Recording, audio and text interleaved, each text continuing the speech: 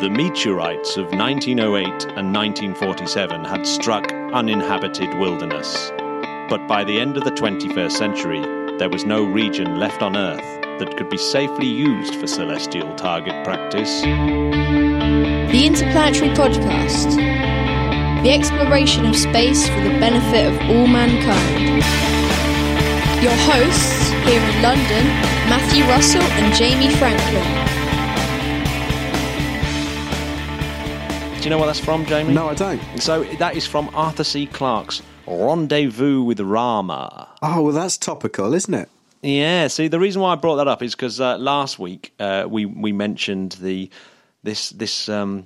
massive rock that had entered the solar system from somewhere else, the first one to be captured. The first ever interstellar visitor. When I mean captured, I mean, seen. To be seen, the first interstellar visitor, and they were thinking of. There was lots of people saying that it should be called Rama because of the similarities with Rendezvous with Rama by the mighty Clarke.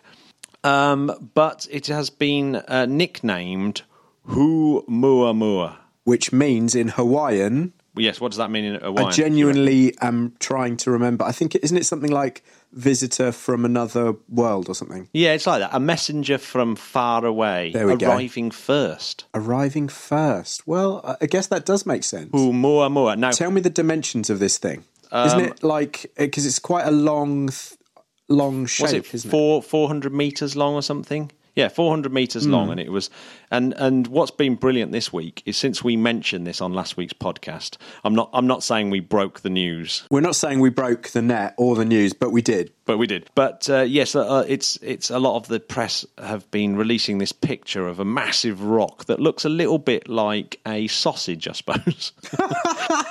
Oh, Matt, could you not do better than sausage? A rock cigar. It looks a little bit like. Well, no, what does it look like? A mint chocolate matchstick. Oh yeah, I suppose it does. A bit thicker than that though. Yeah. But it's floating in space, and there it is, and it's now zooming away from us at 85,700 miles an hour. Jeez.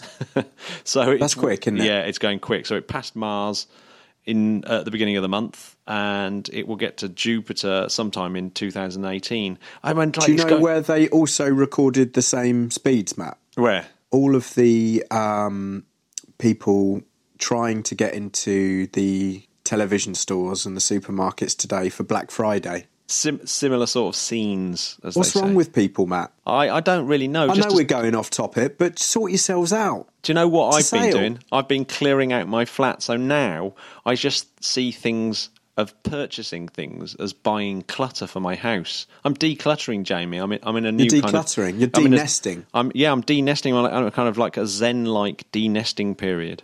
I, for one, am proud of you, Matt, because, it's this time of year. It's almost like they're trying to sell us stuff. Like there isn't like a massive spending season coming up anyway. You won't see any adverts, for stuff to buy in the next 2 months. No, none at all. None at all. And Matt, you think it's all over on Boxing Day? Think and then again. It all starts again. January sales. Maybe Oumuamua was sent to save us. I think it was from this madness. I will just say one thing about Oumuamua is that it starts with the letter O but starts with an apostrophe, which I should imagine is very annoying if you're trying to set up a website for it. Yes. But it makes it. I believe it starts with an H, but.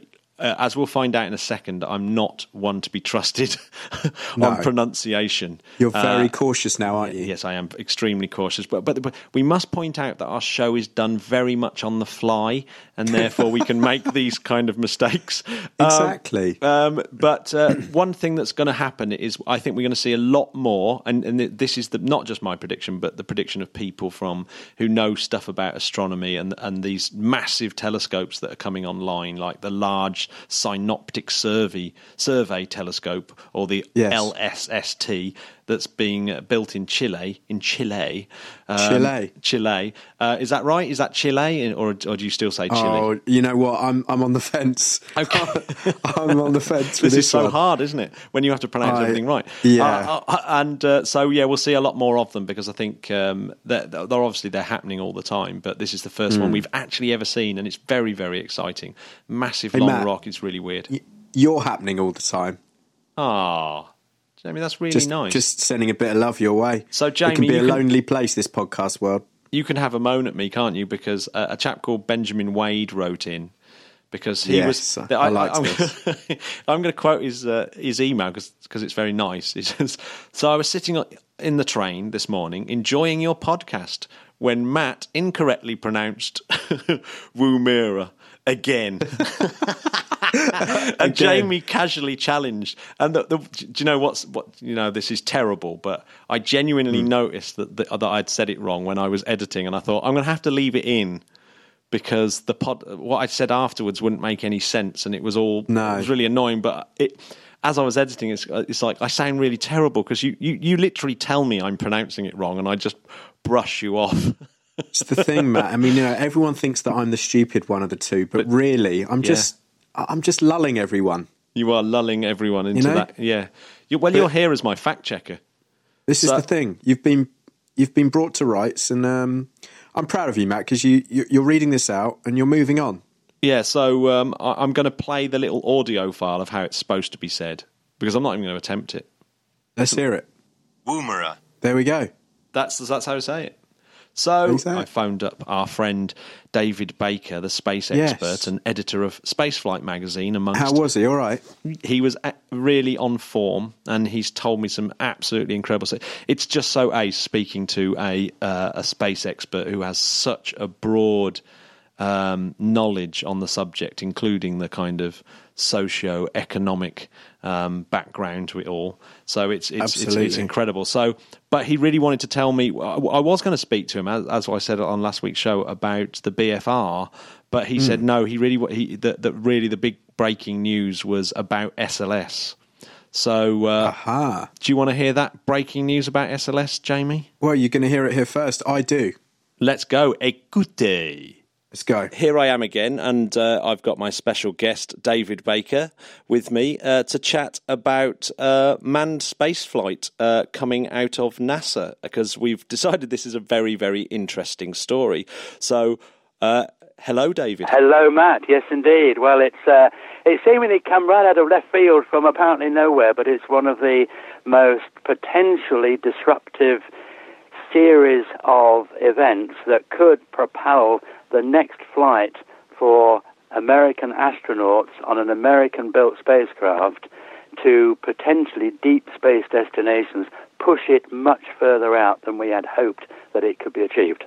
So what are these external forces that are causing this, or internal forces perhaps? Well, to begin with, the first flight of an unmanned space launch system has been pushed back now to the first half of 2020.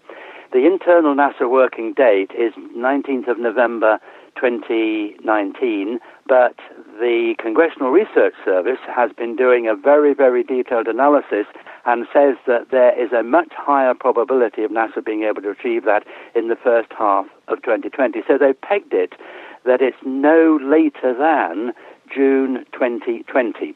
Now, the first flight of the SLS is essentially with a vehicle which will only be used once, a configuration that will only be used once.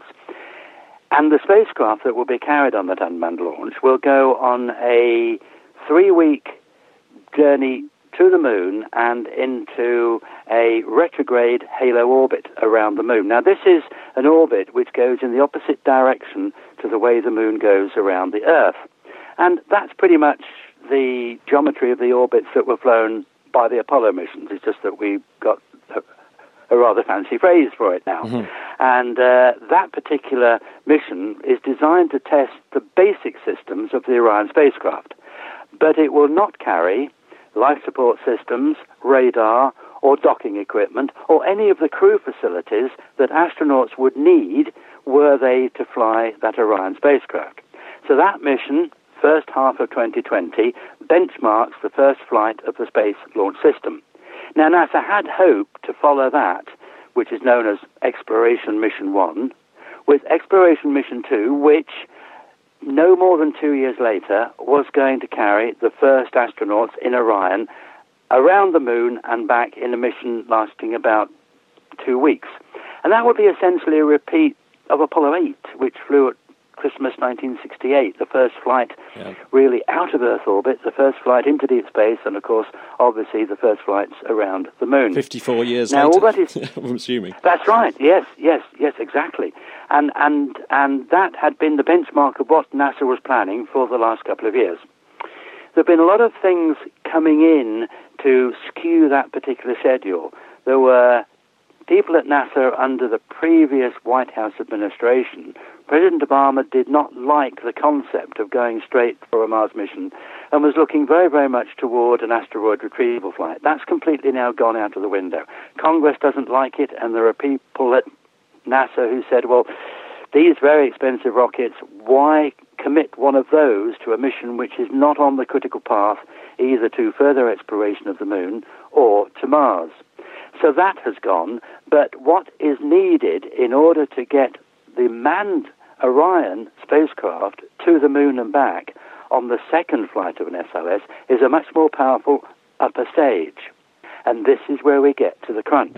In order to facilitate that additional stage, NASA now says it needs 33 months between the flight of the first Space Launch System and the Block 1B system with this new, more powerful upper stage in order to get the pad-ready Launch Complex 39B to fly the manned Orion. But now there's concern from those who are riding shotgun on NASA's health and safety, who say that you cannot put a crew onto this untried second stage until you've flown it unmanned first. Congress has been made aware of this and is now saying it wants NASA to fly the second mission with that new, more powerful upper stage for the Europa Clipper orbiter in the Jupiter system.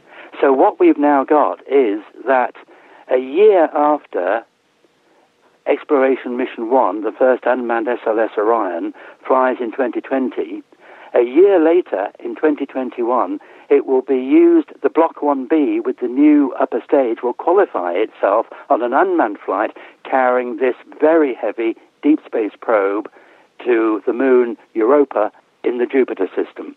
That will then qualify it, if it works okay, for carrying humans. And because there's a 3-year delay in being able to turn that pad around, it's got to essentially be pushed out by a further 3 years.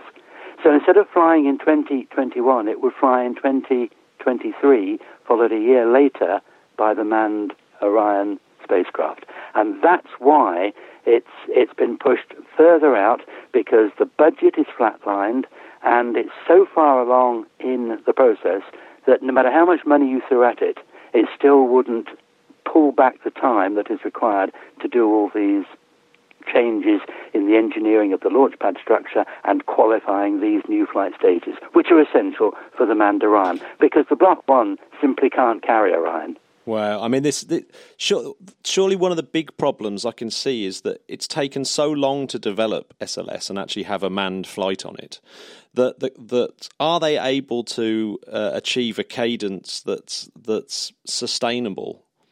I.e., will SLS actually be a usable vehicle? Will it actually have enough work to I think NASA's very aware that it has to justify viable? this, and I think that Congress is going to be looking very, very closely at it, although really it's very difficult for Congress to cancel out on a system that it was primarily responsible for putting in place. Because if we look back at the old Constellation program, which began the development of a new super booster of Saturn V capability equivalents, it was really the Constellation program under George Bush before Obama's presidency, and it was cancelled during Obama, but work began on what was the Ares 5 heavy lift launch vehicle back in 2010. So we have been developing essentially for all of that period from 2010, a launch system that for 5 years previously was being developed as part of the Constellation program. Then when that was cancelled, Congress essentially said, oh no you don't, and reintroduced the concept of a heavy lift system, Space Launch System, acronym SLS, which now is dubbed humorously the Senate Launch System, because it was the Senate that actually required it. So they're really, in the words of the French, they're hoist with their own petard. If they decide to cancel something, they were the ones that committed billions of dollars to developing. And any provision for that lift capability has to come from commercial industry. And we really have not yet seen anything that comes anywhere near the Space Launch System, despite a lot of presentations and marketing and graphics and wonderful short-span videos on YouTube from any of the contenders, any of the major contractors, SpaceX or anybody else, that really, seriously, sensibly can get this lift capability, even by this extended date that NASA's got now. In terms of SpaceX, they are saying that they're going to have a heavy lift vehicle, BFR or New Glenn, available, and that sounds like that they're going to be available way before this manned mission. If we are to take, obviously, Elon Musk time is a bit of a joke, but but what would happen if those two commercial companies had a heavy lift vehicle? Then what the case for SLS then is what? Well, the overall capability of the Space Launch System is providing an opportunity for the development of military payloads as well. And the Defense Department is waiting until the first flight of the Space Launch System with regard to the potential application it has for some really, really big diagnostic platforms which the intelligence community would like to launch on an SLS, because the stage diameter has the ability to create an optical system which is far bigger than anything which is flying in space at present. None of the commercial contenders, given albeit that SpaceX is now cleared on all of the security classifications to carry the most secret national intelligence payloads, which it is doing. It is now already booking aboard payloads for the military as well as the U.S. intelligence community. So SpaceX launch vehicles could slip into that category. But when you look at the performance of these companies to date, the amount of slippage in their own projected schedules has been greater than the loss of time NASA has had on its projections on when it will be able to achieve these objectives. So if we extrapolate forward, if we push on forward and say, well, let's take the record of the Falcon rocket, for instance, and these other contenders, nothing ever happens in human endeavor when you actually plan to have it happen. It always pushes further and further down the road. That's just natural. And yet, when you look at the hopes and aspirations of these companies, they don't have a tremendously good record on being able to adhere to anything near their own projected times. And that's been right the way through the commercial launch contracts for resupplying the International Space Station with cargo and logistics, and also the readiness of Crew Dragon. And for a while, the companies were moaning and complaining that they were not getting the subsidies from government, because the thing that we have to remember is that so far these vehicles, all of the vehicles that have been projected and are being built, have been built on huge government subsidies from the American taxpayer. The actual companies themselves have put in only a third of the money that these projects have cost. So NASA has been contracting with these commercial ventures to the tune of billions of dollars, but it's still been cheaper than if they'd done it themselves. And the overall cost-effective nature of it is valid.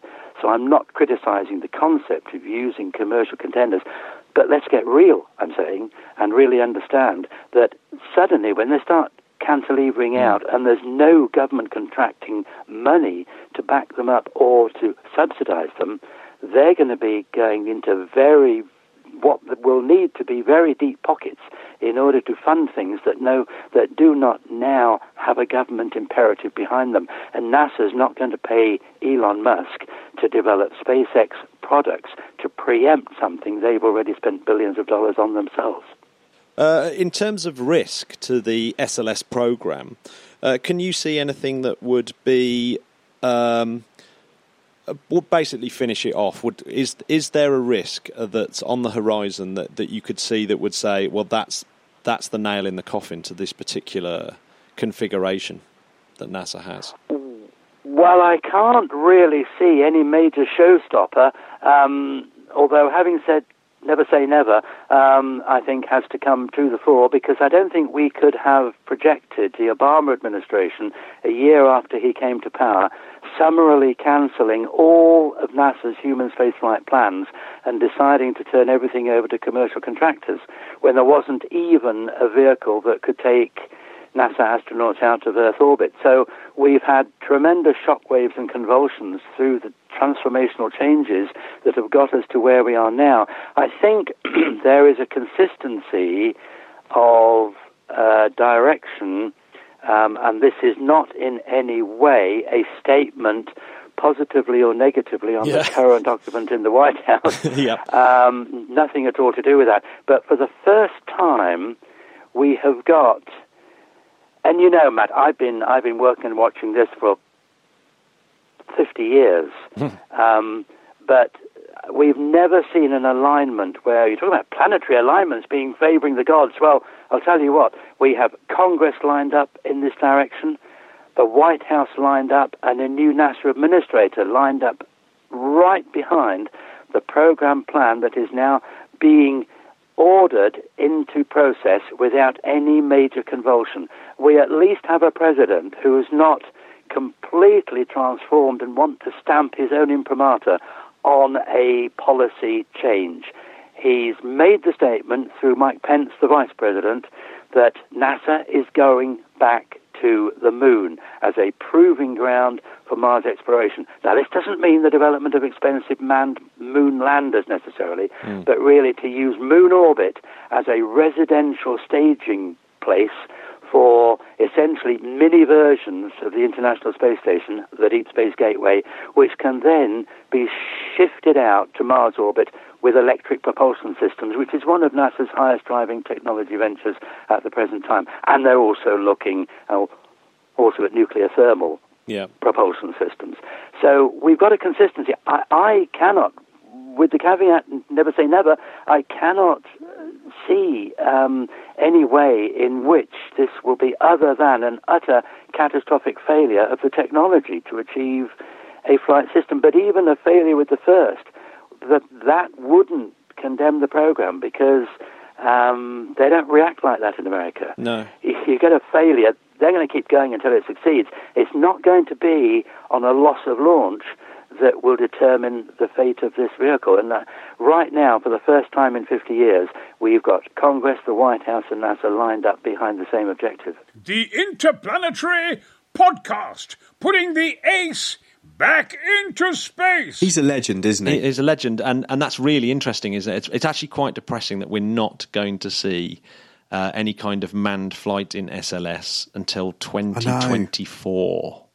I mean, that's a while, isn't it? That's a long while, isn't it? But there was some optimistic stuff about the whole program. I shall be playing the second half of that chat that I had with David next week. Good. I've got a couple of news items, Jamie. I've got a couple of news items before we move on to our second half of the Brian Blessed interview. I know everyone can't wait. And by everyone, I know that that's me and my mum. Anyone No, I'm really else? confused now. ESA are cleared to launch for a CubeSat that they've developed, which is quite exciting. Nice. It's called GOM-X4b. GOM-X4b. And it's the largest technology testing CubeSat built so far. And it's going to launch on a long march from China next year. And it's going to go with its identical pair, its identical twin, the GOM-X4A, which is owned by the Danish Ministry of Defence. That's going up in February the 1st. My Lord. Yeah, so these things are going to go up, and they're going to orbit exactly 4,500 kilometres apart. And that's going to be controlled by this new cold gas propulsion, which has come from Sweden's Nanospace company, which is really, really tiny, uber tiny, miniaturized thrusters. So that should be really exciting. So that's I love the word nano. Nano. Good on you, Sweden. Yeah, so Sweden are up there, and the other story I've got actually is about Sweden as well. Oh yeah, and Sweden want to enter the satellite launching market. So I don't know if you're aware. We should have mentioned it really last week when we spoke about Skylark, and I may have done. Skylark obviously was having its 60th anniversary of flying into space, but its very last flight actually was out of Sweden's Esrange site. So Esrange stood for the ESRO, which, as you remember from a few episodes ago, was the kind of precursor to ESA. Yes. So, and ESRO had this rocket range, which was their sounding rocket range, and it's called S-Range, ES range. And Sweden have carried on using this facility. It kind of the Swedish kind of inherited it in the 70s. The Swedish space, I think it's the Swedish Space Centre, and it's now called the S-Range Space Centre.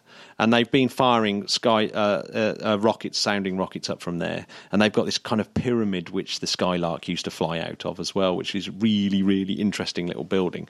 But yeah, wow. Yeah, so that's kind of pyramid building that the Skylark used to fly out of, that used to protect the Skylark from the really freezing conditions there. I think it's a Brazilian rocket that flies out of it now. So it's being used for sounding rockets and space experimentation. But they actually want to use it for flying up satellites. So Sweden may enter the satellite launching business and become one of only a handful, 10 or 11 countries that are able to do it. How about that? I really like that. I've been to Sweden a few times and I've loved it.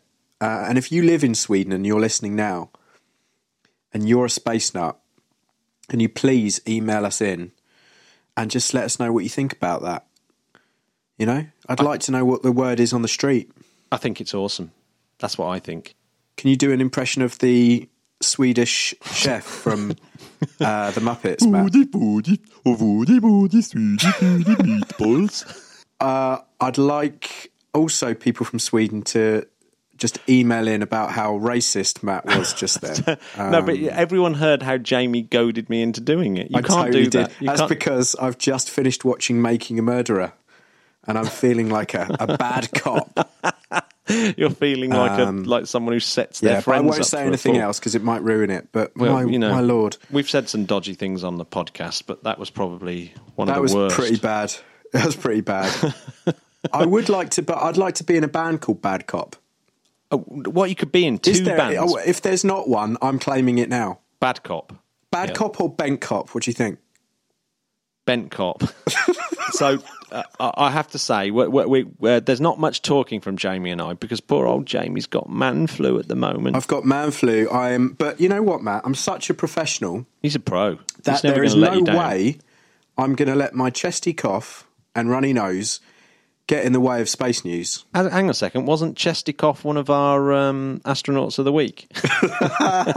Good. Oh, thanks. Very good. The cosmonaut of the week, I should say. So anyway, let's hear Brian Blessed. Let's just stop messing around. Let's just go straight to the B-Dog. Let's get the legend back in. Here goes, part 2. I did say we're the children of Stardust, which I feel very much about. And that we belong to the stars. We're yearning for the stars. We've got to get out there. But the Earth, I didn't want to depress them, but from the recent reports, the Earth is really taking a hell of a beating at the moment. Apparently, it's kind of dreadful wounds on it. I was on Concorde once, you know. I did 6 journeys on it. I didn't pay for it. But they put me in, because of my love of space, they put me in with the pilots.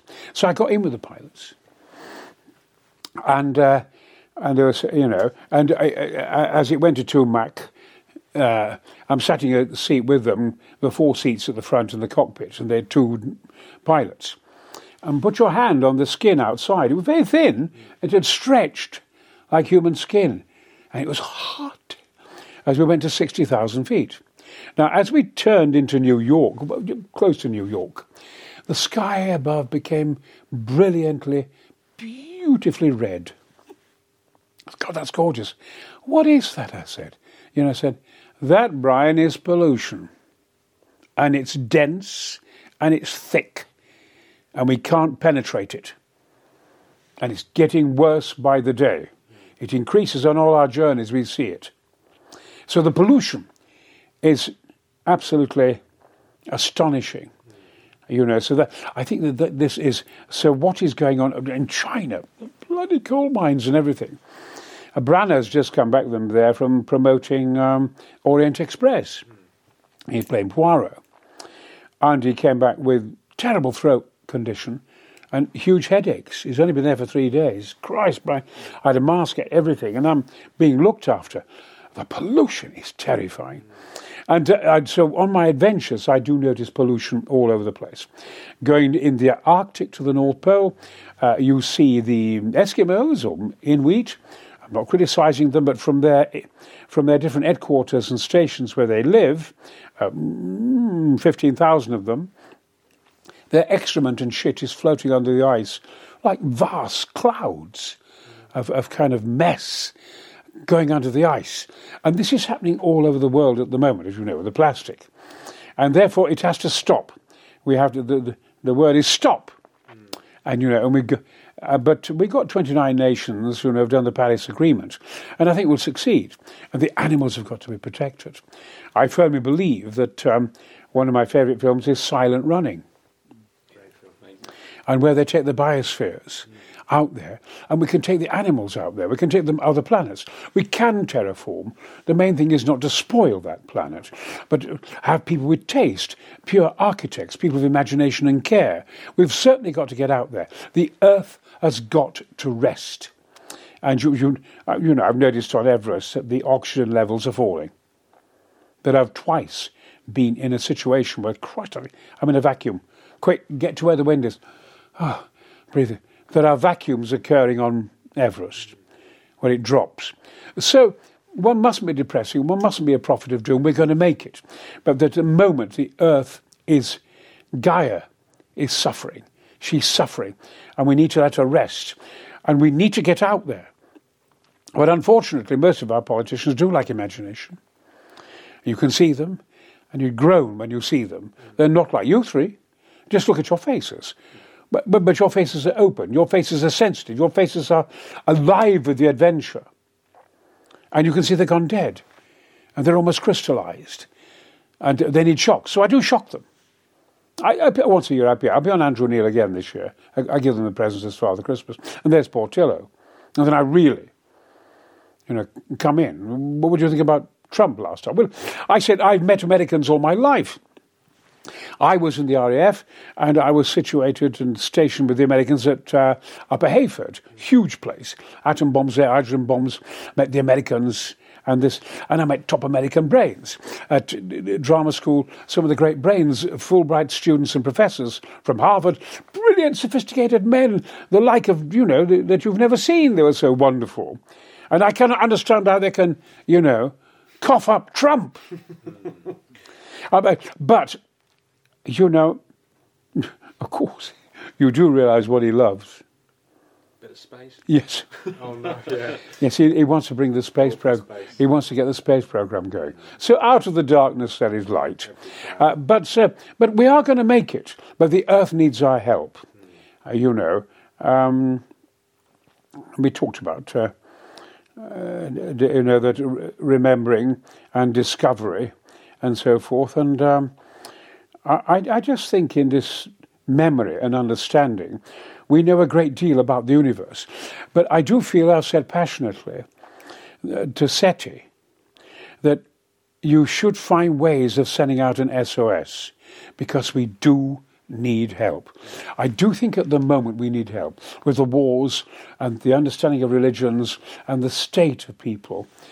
But then, you see, I did say to you, I firmly believe this, that what is in the realm of the imagination exists. It's a chemical remembrance. So all the demons, all the terrifying creatures, all the dreadful civilizations of great aggression and brilliance far beyond us. We'd be like a little rabbit with Tyrannosaurus Rex compared to them, technically. And they exist. Everything in your imagination exists, as well as the marvellous things. So the universe isn't just sweetie, sweetie, sweetie, and corona, corona, corona, and various lovely stars, and the new Tabby star.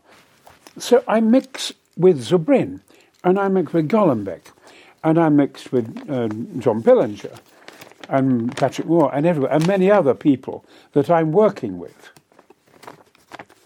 But this was a letter. This shows what certain aspects of the public are thinking. And it's sent to me, I've suddenly found it,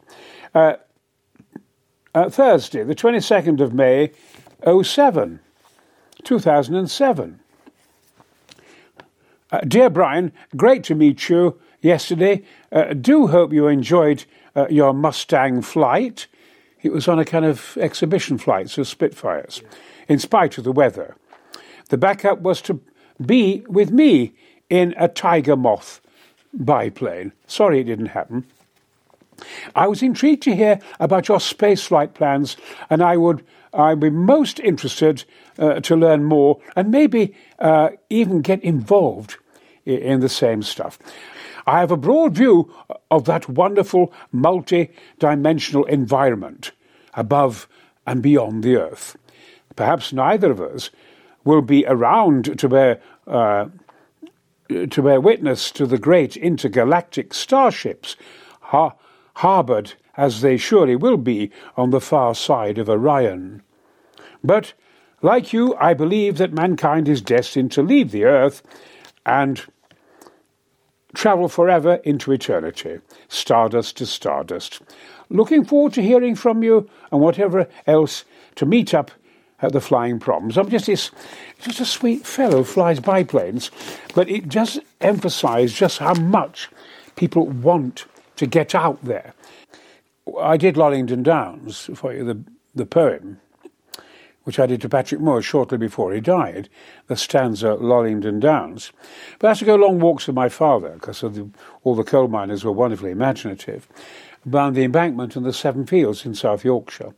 And I tried to explain to him about the magic of acting and the best things about acting, and that its core is mystery, a great mystery at the core of true acting. But I said my biggest love is space. And I come out here, and I look at the Milky Way, the whole tapestry of the Milky Way, and there they are, the blue, green, brown, black suns, purple suns, out there. And there they are, and myriads and myriads of stars. I said, that absolutely teeming with life. There are billions and trillions of galaxies. The Milky Way is a small one. And now, Professor Brian Cox tells me there are other universes, parallel universes, which opens up a whole can of beans. It's all very exciting. So I told my dad all about this, which he had absolutely adored, these walks looking at this night sky. And then I did recite Lollington Downs to him, which is a wonderful stanza by John Masefield. And so we were all brought up on space and time. And I find that space travel and the Interplanetary Society is a very good symbol, a beacon to the rest of the world, that it gives us hope. And I have not changed since I was a child. And my father was 99, shortly before he died. I said, what's it like to be old, Dad? He said, what do you mean old? I'm not old. I'm like I was when I was a child. It's just me, Brian. It's just me. I do think we live forever. I think it's a godsend. And I think being part of the human race, it is said the angels are slightly jealous of us because we have the Godhead. And so I do believe implicitly that we need to get out there. We are the guardians of this planet. The animals need us to guard them. I do guard them as much as I possibly can, and doing all kinds of projects. But we're going to get there. But we have to beat the drum, and we have to be fierce about it. But some of the things out in space will not be on our side. And after all, and other civilizations who might be our equal in intelligence and development may not want to come to a planet that has so many wars and is so warlike. So we really have to improve our behaviour. Yeah, just a bit. Colin, did you want to ask a question? Yeah, Brian, did you ever meet Arthur C. Clarke? No, I didn't. No. I saw him at a conference, but I didn't ever talk with him. Wonderful man, Clarke.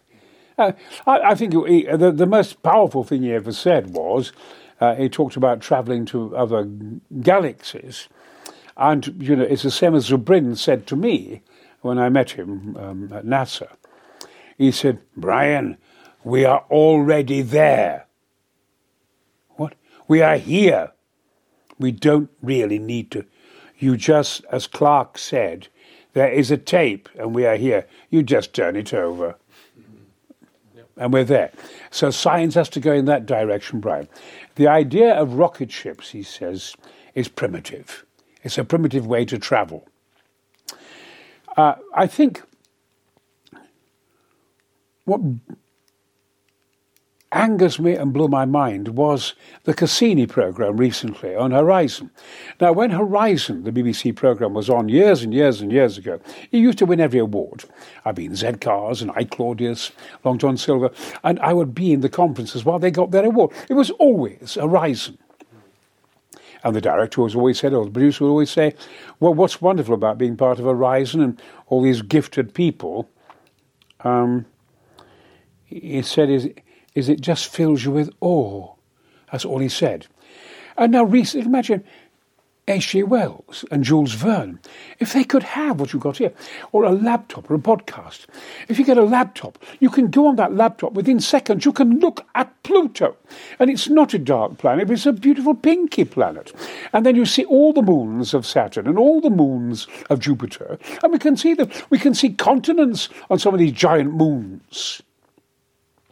Continents, Cassini there on Saturn, when it moved to its giant moon and looked at it, Titan, was it? Yeah. And there was Titan, and there were continents like Africa and South America, and helium seas. And then Cassini, Huygens had done so well to film that. And then Cassini went along, they managed to do it from here. It went along all the moons and found the smallest moon, Enceladus. And it had geysers. 200 feet high, and life forms, obviously. The whole moon was vibrating with life. Imagine if H.G. Wells and Jules Verne could have seen that. How exciting. And I thought that the other day, the best programme I've ever seen in my life was the final programme of saying farewell to Cassini. Cassini. And it was wonderful, because they've been on it for 7 years. And he's discovered so much, they're still analysing it. So it went to Enceladus and this, that and the other. And then they thought, well, we can't land it on Enceladus, because it might have some of the human germs. It might then, once we go to Enceladus, it will then contaminate. People say, well, that wasn't, those germs or those molecules or whatever it is, those animals, those sea animals have come from the earth, really. Gestation has come from the earth. So we've got to stop that and take it back to Saturn, Cassini, and vaporise it in the atmosphere of Saturn so that we make it all pure. We leave it all pure, but we've got our discoveries.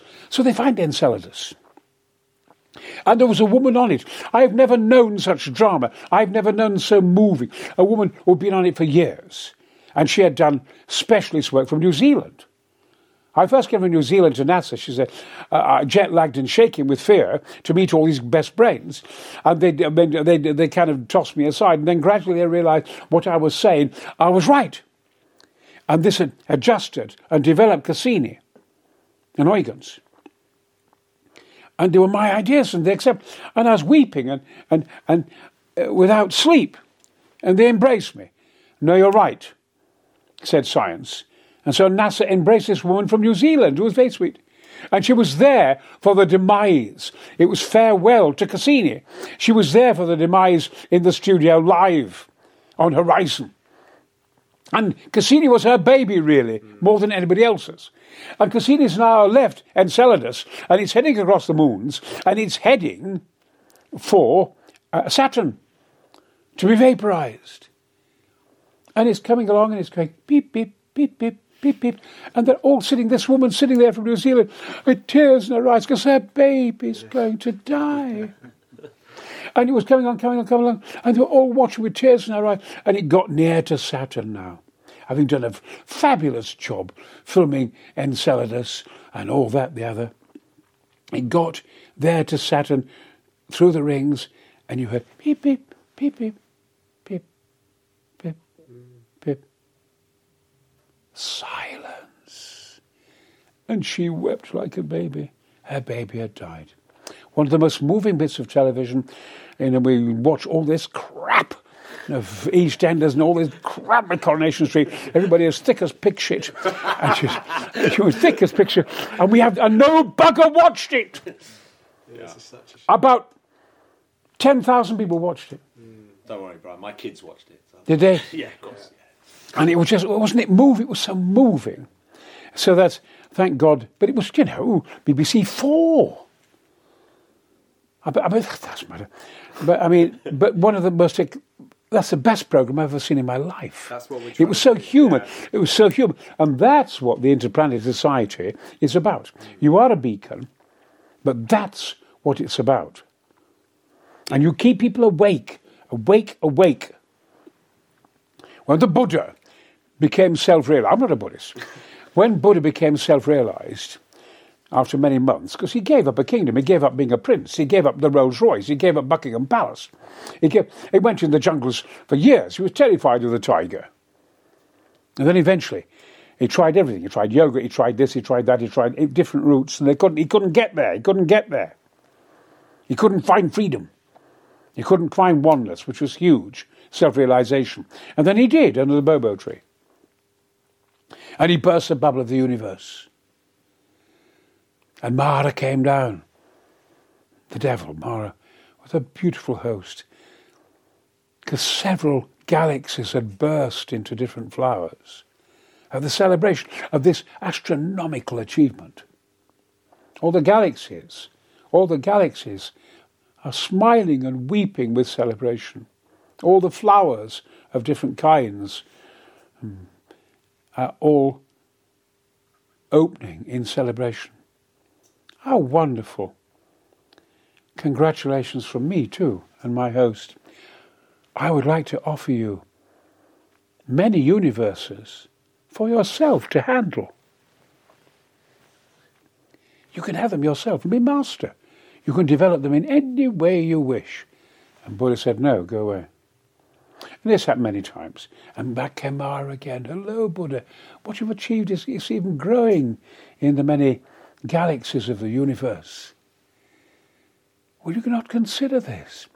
I'm staying here with mankind. Why? They won't understand you. He said, some of them will. Go.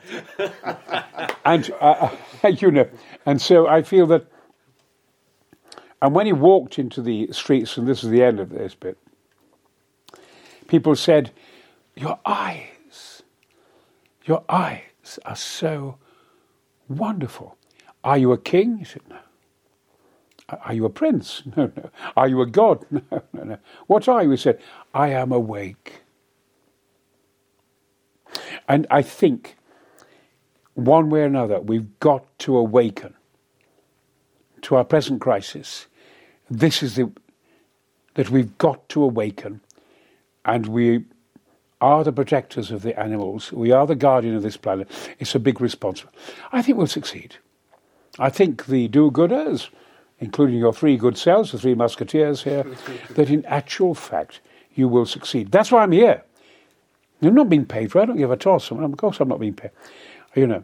Because I feel the angels have listened to us tonight. We're part of it. I've spoken the most, but you have thought and felt things, probably deeper and more so. And so we're all in it together. We're going to succeed. Absolutely. What a lovely And I want to go out there. I want to go out there totally. And so I've felt very sorry for the Branson thing, and I met the pilots. They came to my little wooden shed, and they were a bit dubious about the construction of the plane. It looked a bit fragile to me. It looked a bit thin, you know, and so forth, with the prospect of me being on it. I thought, no. If I go anywhere, I'll go with Zubrin. I'll get in his bubble. I'll go with Zubrin, who looks like a kind of malformed Yeti. Oh, we've had him on the Skype. Have you? Yeah, we've been, he's a wonderful man, isn't he? Yeah, so enthusiastic, isn't he? Recently he wrote a brilliant article for the Journal of the British Interplanetary Society, and it was about how, that whole thing about having a memory, maybe it's bacteria that have flown in from other star systems and are influencing our very evolution on Oh, you couldn't print that to me and send it. Steve, are you there? Come and grab this. Oh, man. You see, that's not an accident. That's part of us now creating something that's going to be very important. Steve? Yeah. Oh, you're there. Could you take this from the lad? Yeah. I'll make sure. Brian's email address. Yeah, I'll make sure you get that, yeah. Absolutely. I would love to. Is that what he said? Yeah, it's a sort of a beefed up version of panspermia. Yeah. Oh, fucking marvellous. Yeah, we'll send you the link. We talked to him for about a good hour, and he was amazing. Yeah. There you go. You know, it's so funny. Well, they all fucking hate Hoogland, you know, all that, Hoogland, all that bollocks, you know what I mean, about Mars and so forth, you know. And when I was on Reunion Island doing all the training, we had microbiologists and geologists on there who spit fire if you mention Hoogland. Is that what he says about the face and the coordinates with the Sphinx? For fuck's sake, bro! And they fucking go on and on and on. I must end by that. Wait a minute. And they went quite potty.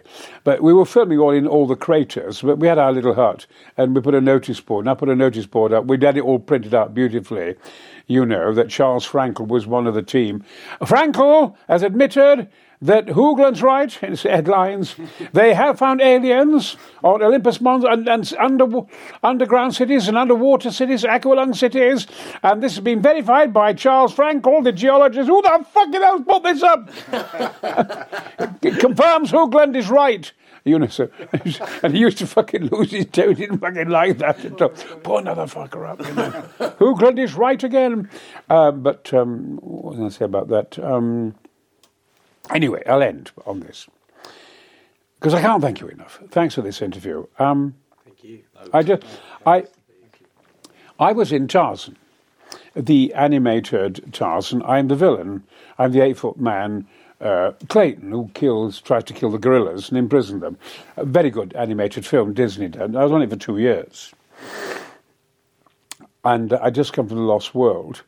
And we'd crashed in the fucking Lost World, just managed to get back to England, almost killed in the fucking plane in the Lost World. And then they said, right, you've got to get down to Disney straight away. So I got down to LA, you know, and I never forget that I finished. Brian, you did a great job as Clayton. I'm really terrific. He's the total villain who dies at the end. Tarzan kills him, etc. It's a terrific scene. Well, you've done a great job, Brian. You've done a wonderful, Brian. And as I'm going out, I can hear the Tarzan doing the yodel.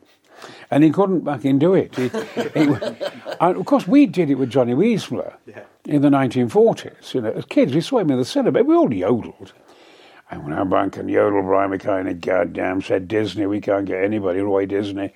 We can't get anybody, Brian. Nobody can fucking yodel. We can't get anybody fucking yodel. I can fucking yodel. I can't probably. I've been talking too much. But that's anyway. Well, here we go. So, I'm not done it properly, but I did it. I've been talking too long, but I actually can do it perfectly.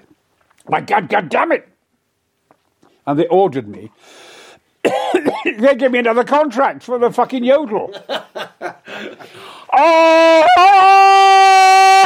I didn't know. God damn, give him a fucking contract. So I was there for another 2 days. Anyway, when I was leaving, I was on BOAC, whatever it is, 747, whatever it was. I got in the cockpit, Brian. I get in the cockpit.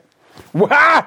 We hear, you don't mean that you've had a dreadful time on the Lost World, on that Pilatus plane, the Czechoslovakian plane. Terrible planes, Brian. No wonder you crashed. I had to come and sit down, for some coffee coming through. We're setting off now. Here we go. This is the latest 747 or whatever it was. BOAC. English pilots. English plane. And we set off. And then a storm loomed up out of LA. And the fucking big storm. We're going to have to go around this. Yes, indeed. Brian, just strap yourself in. Oh, God, I've just been fucking crashed in this fucking... And now I'm in the best plane in Britain and it's going to fucking crash. And we'll have to go around the storm in Nimbus crowds everywhere. We'll go to... No, and there's no point. It's too high up and we can't get below it. We've got to go to the left. And so we did for about half an hour. And then they said, Brian, here we go. Watch to your left. Zzz. F-18, F-16s. You guys, you cannot go along like this. You got to go back in the storm. I don't care. We know your problems, but you got to go back. You got to do what we say. You do not fly here. You go back, you go under, or you go to the right. Do you hear?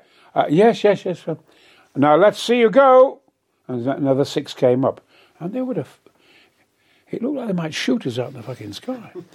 And we went, the American F-16s and F-18s. And we eventually got round. And I said, what the hell was that? He said, Area 51, Brian. We're going over Area 51. So that's how sensitive Area 51 is. I just put that up as a teaser. But I had experience of Area bloody 51 coming from LA. So...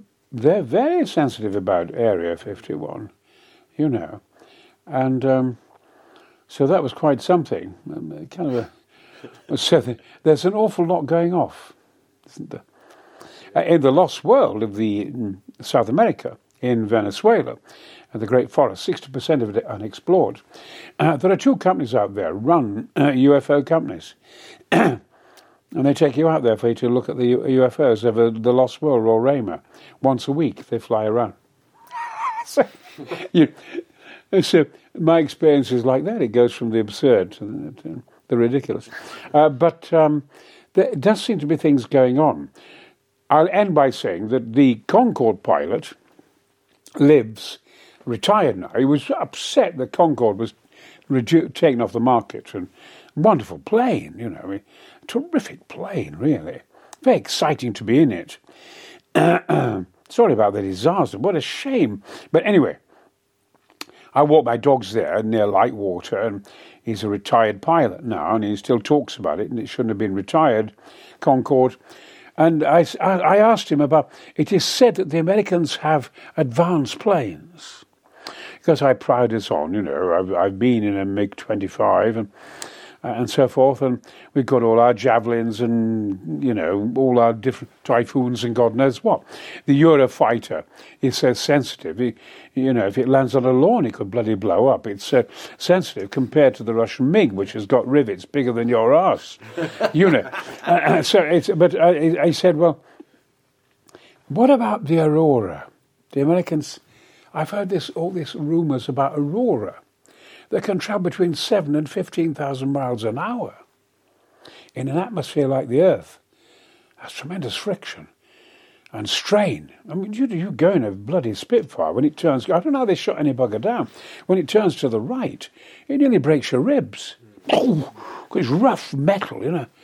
Bloody hell. They quickly put them together and put the engine in. Go, mate. But... what God knows what if the Aurora exists more than an F-18 or 17. And he said, well, Brian, for my money it does. We were in the Concorde several times. I said, isn't it on a pulse? But pulse.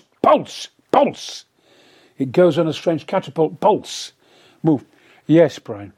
We'd suddenly see a wisp. Another pulse. Yeah, it's the Aurora again. And apparently it's taken many lives. Many pilots have died in them. The strain. Special pilots, now better protection. But he was convinced, one of the pilots of Concorde in Lightwater, that the Aurora exists. So what I'm saying therefore, there's lots of things going on at the moment as regards space. The rocket is obsolete. It's kind of primitive. The circle, or whatever it is, we have to embrace. there are better ways of travelling in space. So gravity and the problems of gravity and cosmic rays and so forth. Because what I say, I am brilliant when I talk to NASA. I'm brilliant when I talk to people like that in English and Europe. And I just simply say, well, Brian, because I think I am dying since I was the age of 7. Well, Brian, we are doing our best, Brian, says NASA. We're doing our best. It's not good enough. Get off your asses when we do have cosmic rays, Brian, and camera. Make friends with them. Make friends with them. Make friends with the cosmic rays. Let's get out there. I'm sick of sitting there since the age of 7. Get off your asses. Okay, Brian. Okay, we will. So they like it that I just have a passion for space and the beauty of it all and so forth. We have been sitting on our asses for some time. I still wouldn't. Britain, we are so gifted. I mean, the bloody young scientists we've got. I went to Cambridge, I was always made Chancellor. I met all these young scientists out of work. And they can be in work. Colin Pillinger knew how to employ them and get them going. We're so gifted. We have a particular gift for space travel and creating the best planes. When we have to, we can create the most sophisticated planes. And we give our technology up. We sell it and give it up.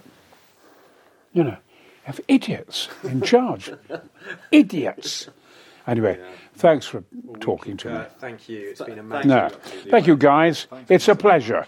The Interplanetary Podcast is alive! He's my favourite person ever. He is my favourite person ever.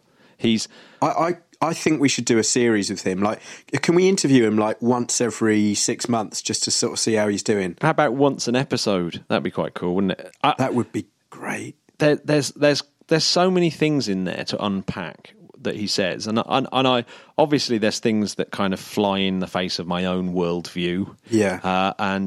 But just the way he said it, he's so sincere, and you kind of just go, yeah, this is what life should be like, a sort of everyone having a sort of free forum to say these things and say them with passion, but not sort of arrogance. No arrogance there, was there? Brilliant. Yeah, absolutely none. So cool. Let's finish today's show on a genius space fact. This is actually the space fact I had lined up for last week, but we forgot to do it. So we didn't have it. You know, we actually closed last show without a space fact. Did we? Yeah. But this I was think the we one were just too excited about our guest. Well, hit me with this one, Matt. It better be good. One. So, in the first few seconds, the tiny few seconds after the star begins its transformation into a neutron star, the energy leaving in neutrinos is equal to the total amount of light emitted by all the stars in the observable universe. What? Yeah, so just for the first fractions of a second of basically a star going supernova and collapsing down into a neutron star, it gives off just this unbelievable bright light. That's just so bright, it's actually brighter than the rest of the galaxy put together. Can we harness that power, Matt?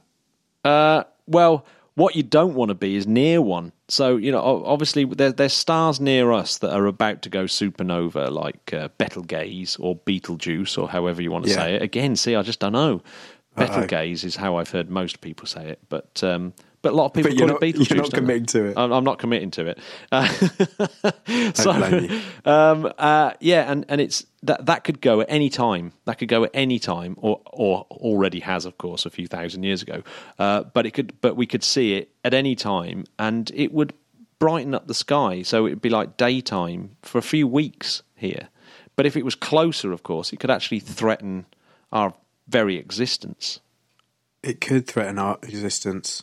Yeah, so... But I'm going to write to Elon Drink and ask him to harness its power. He can do it. He can do it, Matt. Well, I'll tell you what they are quite useful for, neutron stars. They can be used as a GPS system, perhaps, throughout the universe, because they're these standard candles that pulsate at these absolutely precise rhythms. You can use them as a sort of positioning system. And I believe the Russians or the Chinese are sort of starting to look into that concept and get satellites up to do precisely that. That's genius. Yeah, so There's a lot of clever people in the world, isn't there? So when we eventually get round to building starships, do you know what the first starship ever to be constructed will be called? The Jamie Franklin. Go on. In honour, I'm saying it's going to be called the Jamie Franklin, not Jamie. Oh, I wasn't saying it's going to be called the Jamie Franklin in honour of the podcast host from the early 21st century. I think it will be. Yeah. I think it really will. That's what they'll say, because no one has done more to further space than me. Neutrinos sounds like a really nutritious cereal, doesn't it? I woke up with a bowl of neutrinos this morning. Yeah, if you had your neutrinos today, that'd be the ad. From the Neutron Star Company. Oh, I'd love that. With a bit of honey drizzled on them. I tell you what, it's a good name for a beer, isn't it? All right, guys, you know the score. Subscribe, like, 5 stars, comment. Yes. You're done now. Are you done, though? Hold tight, Jamie. So I'd take Jamie, fam. Hold tight. My man Jamie, he's got a frisbee. All right, Matt. Well, it's been a pleasure. I'd like to wish you a good weekend. Okay. And you, listener. Everyone out there in listener world, have a lovely weekend, have a lovely week. Keep listening and keep looking up to the sky and hoping that one day it won't be a rock entering our solar system, but a spacecraft from another world. That is inspiring. I'm going to go and look up right now. Nice one. Bye-bye. Bye then. Where's my Beechams, Matt?